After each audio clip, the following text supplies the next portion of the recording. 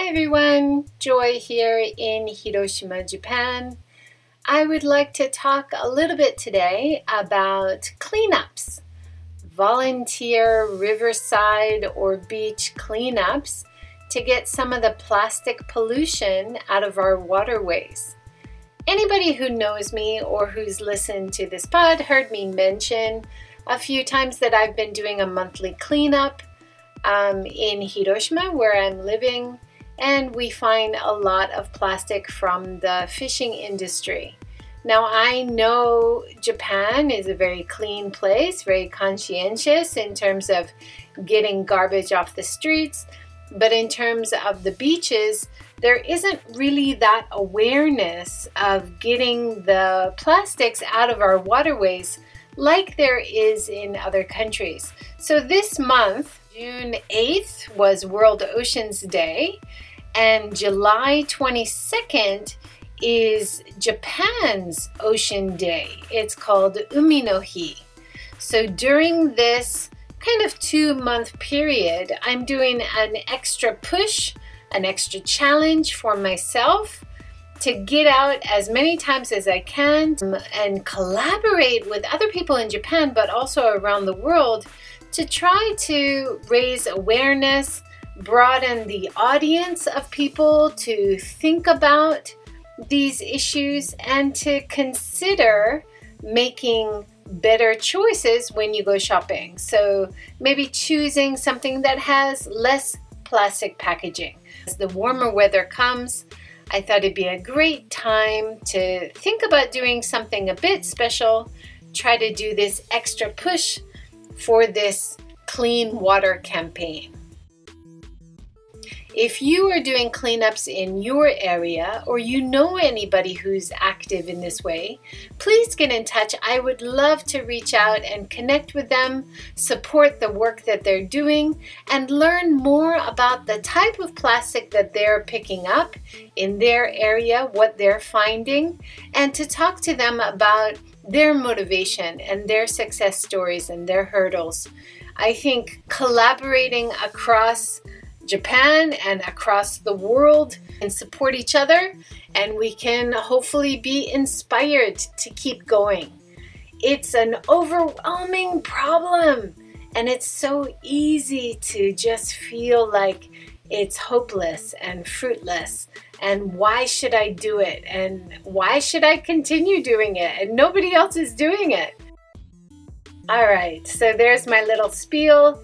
Here's a talk I had with my friend Chris Somerville in Shiga, and I'll be adding talks that I have over these next 2 months with people in Japan and around the world who are also making efforts to take plastic off of their riversides and off of their beaches where they live. Some of the bases, people always ask me, what do you need to do a cleanup? I made a rookie mistake the other day when I came, and I didn't bring gloves. So definitely you're going to want to have some good gloves to protect your skin, protect your hands. If you're going to be around other people, of course you should still be wearing a mask. Have a couple bags in your pockets to pick up the plastic garbage. I would recommend keeping the recyclables like the cans and the bottles. The things that can be recycled, keep them separate from the plastic. Any plastic you pick up from the beach, because it's going to be dirty, it's going to come out of the ocean, it's not going to be able, even if plastic drink bottles are recycled in your area, it's not going to be able to be recycled because it's dirty.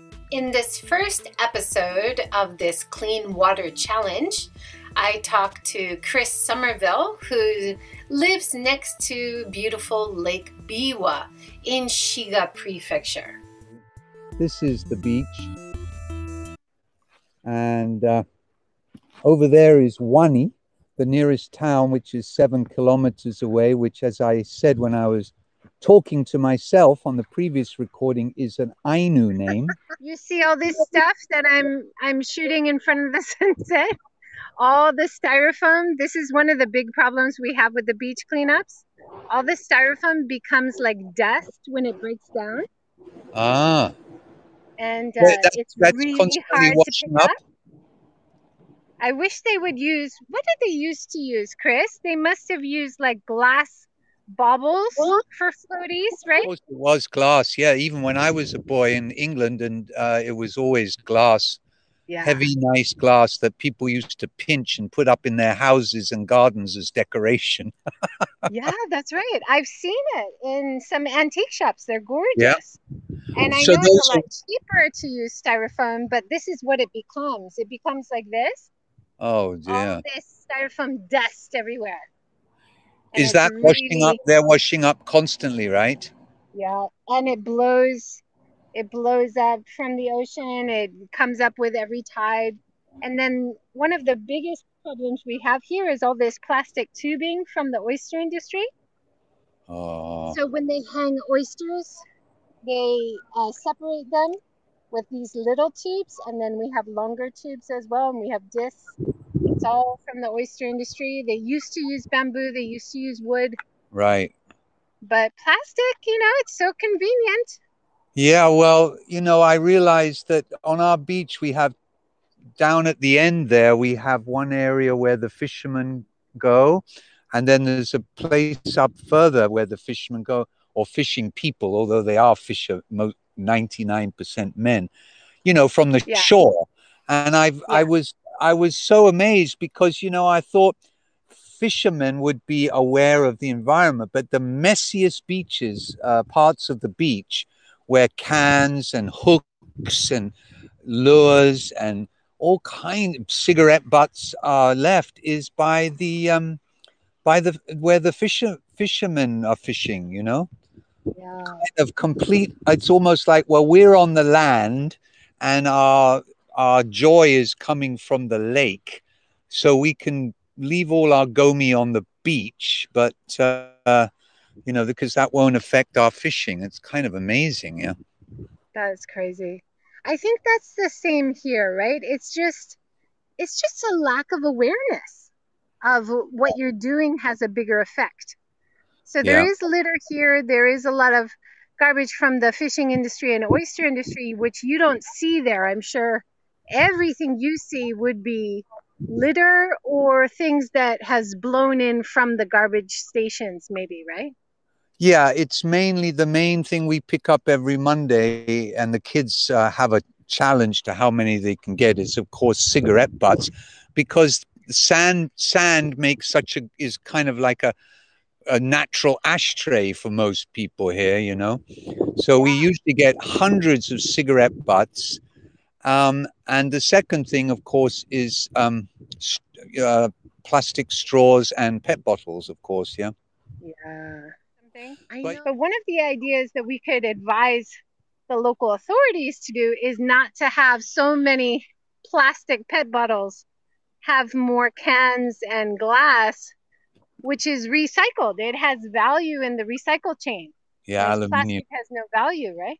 Yeah, well, that's an easy thing. I mean, when my students, I tell exactly the same thing. I ask them how many of you use drink machines, and of course most of them do. And I say, well, if there's one thing you can do is just at least select whatever you want to drink in a can. So of Yeah. course, if we could get the companies, that's going to happen. I mean, basically now we look at Loop. The Loop is coming into Japan, that wonderful group that is now quite getting bigger in Walgreens and Tesco and all that. Basically zero waste and all this. It's the thing is, the irony is that we're the ones that have to take care of the problem, whereas it's the producers that shouldn't even be producing the problem, right? Exactly. Why is all the burden on the customer, Yeah, whereas they're selling it to us? yeah, We should yeah, put more pressure on the producer that's putting all this plastic out into our world every day. yeah. It's Why don't starting to they happen. have any responsibility? Yeah. Well, it's going to happen, and it will happen, but it's just taking its. I when Do I was you talking. do you ever do an assessment of vending machines while you're looking at them? So I've noticed most Uh, vending machines now have mostly plastic bottles. It did change Very, the last 10 years. very few have metal or glass. Yeah, I mean it's usually about 20% of what's in the vending machines. Yeah. I mean, I don't use vending machines as a policy just because they're wasting so much energy, right? Yeah, You know, just staying on all night, especially here in Inaka, where they have got exactly. ones that turn themselves off at night, I've heard. But Oh, that's cool. yeah, And well, yeah, I have seen some with solar panels, which yeah, is there very are those cool. too. They're happening. So everything is, but you know, I when I went to university in 1979 in UC Davis at our co-op, we had all of this, you know, reusable. You know, we take our containers, we, you know, bring in our Tupperware, or what we didn't even, you know, use Tupperware. So this was existing. You know, getting 10 cents off for a cup of coffee at our local coffee shop in our university if you brought your own cup mug. You know, it's just things that just so slow because the profit that's made off the old paradigm is too Yeah. high for any companies to really so far take the initiative. Yeah, I it's find it hard to believe that companies aren't seeing that it's going to end soon with plastic and they're going to have to change. Are they just using it as long as they can without well, it's like the having any tobacco. compliance issues? Yeah, yeah, it's like the tobacco companies kept on Yeah, creating all those lies for as long as they could, and you know, it's like the fossil fuel industry fossil keeping up. fuels. Yeah, They need time to transition. They've become. It's like the people. We've been doing the same things for so long that yeah, to change what we've been doing, and we're not even making a profit from it. We're making it's convenient or it's cheaper, but those people are yeah. making they're paying their stock shareholders with the profits. You know, they're going to hold off until they've got the transition ready and produce and then they'll suddenly whoomp change. Well, I This is think now is the brilliant. time to celebrate and not give up. I think so much is happening. My Definitely. students are so interested in all this, and the change is a coming, as Bob Yes, Dylan said. yes, yes. Well, Thank you thank so you for much, the Chris. sunset, JJ, and I'll be, I'm sure, in touch, hopefully more realistically than I was today.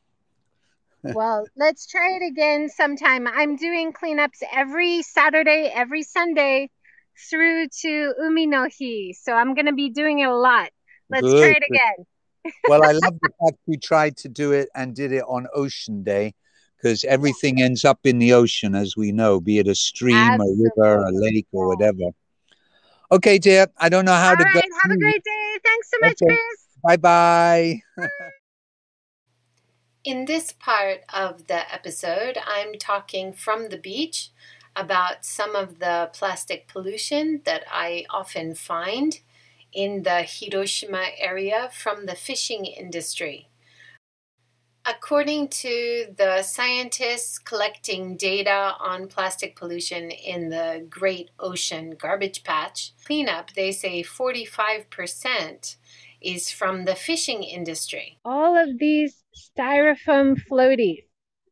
I wish they could use glass balls or something that was natural and wouldn't break down into dust, which is so difficult to clean up. It's always something we struggle with when we do cleanups because the styrofoam floaties so cheap, so effective in floating, but unfortunately, as you can see here, it becomes all this dust, which just accumulates at all the cleanup. But actually, it'd be better if we use different material because you can see here how it's broken down and those pieces become microplastics. And we eat them because they get inside our food chain. Not good, right? So I didn't see any along the water, but I'm starting to see a lot of the plastic tubes, like I usually see it at cleanups in this area, plastic tubes from the oyster industry. So apparently years ago, they used to use wood or bamboo. So if I follow this line for the cleanup on the way back,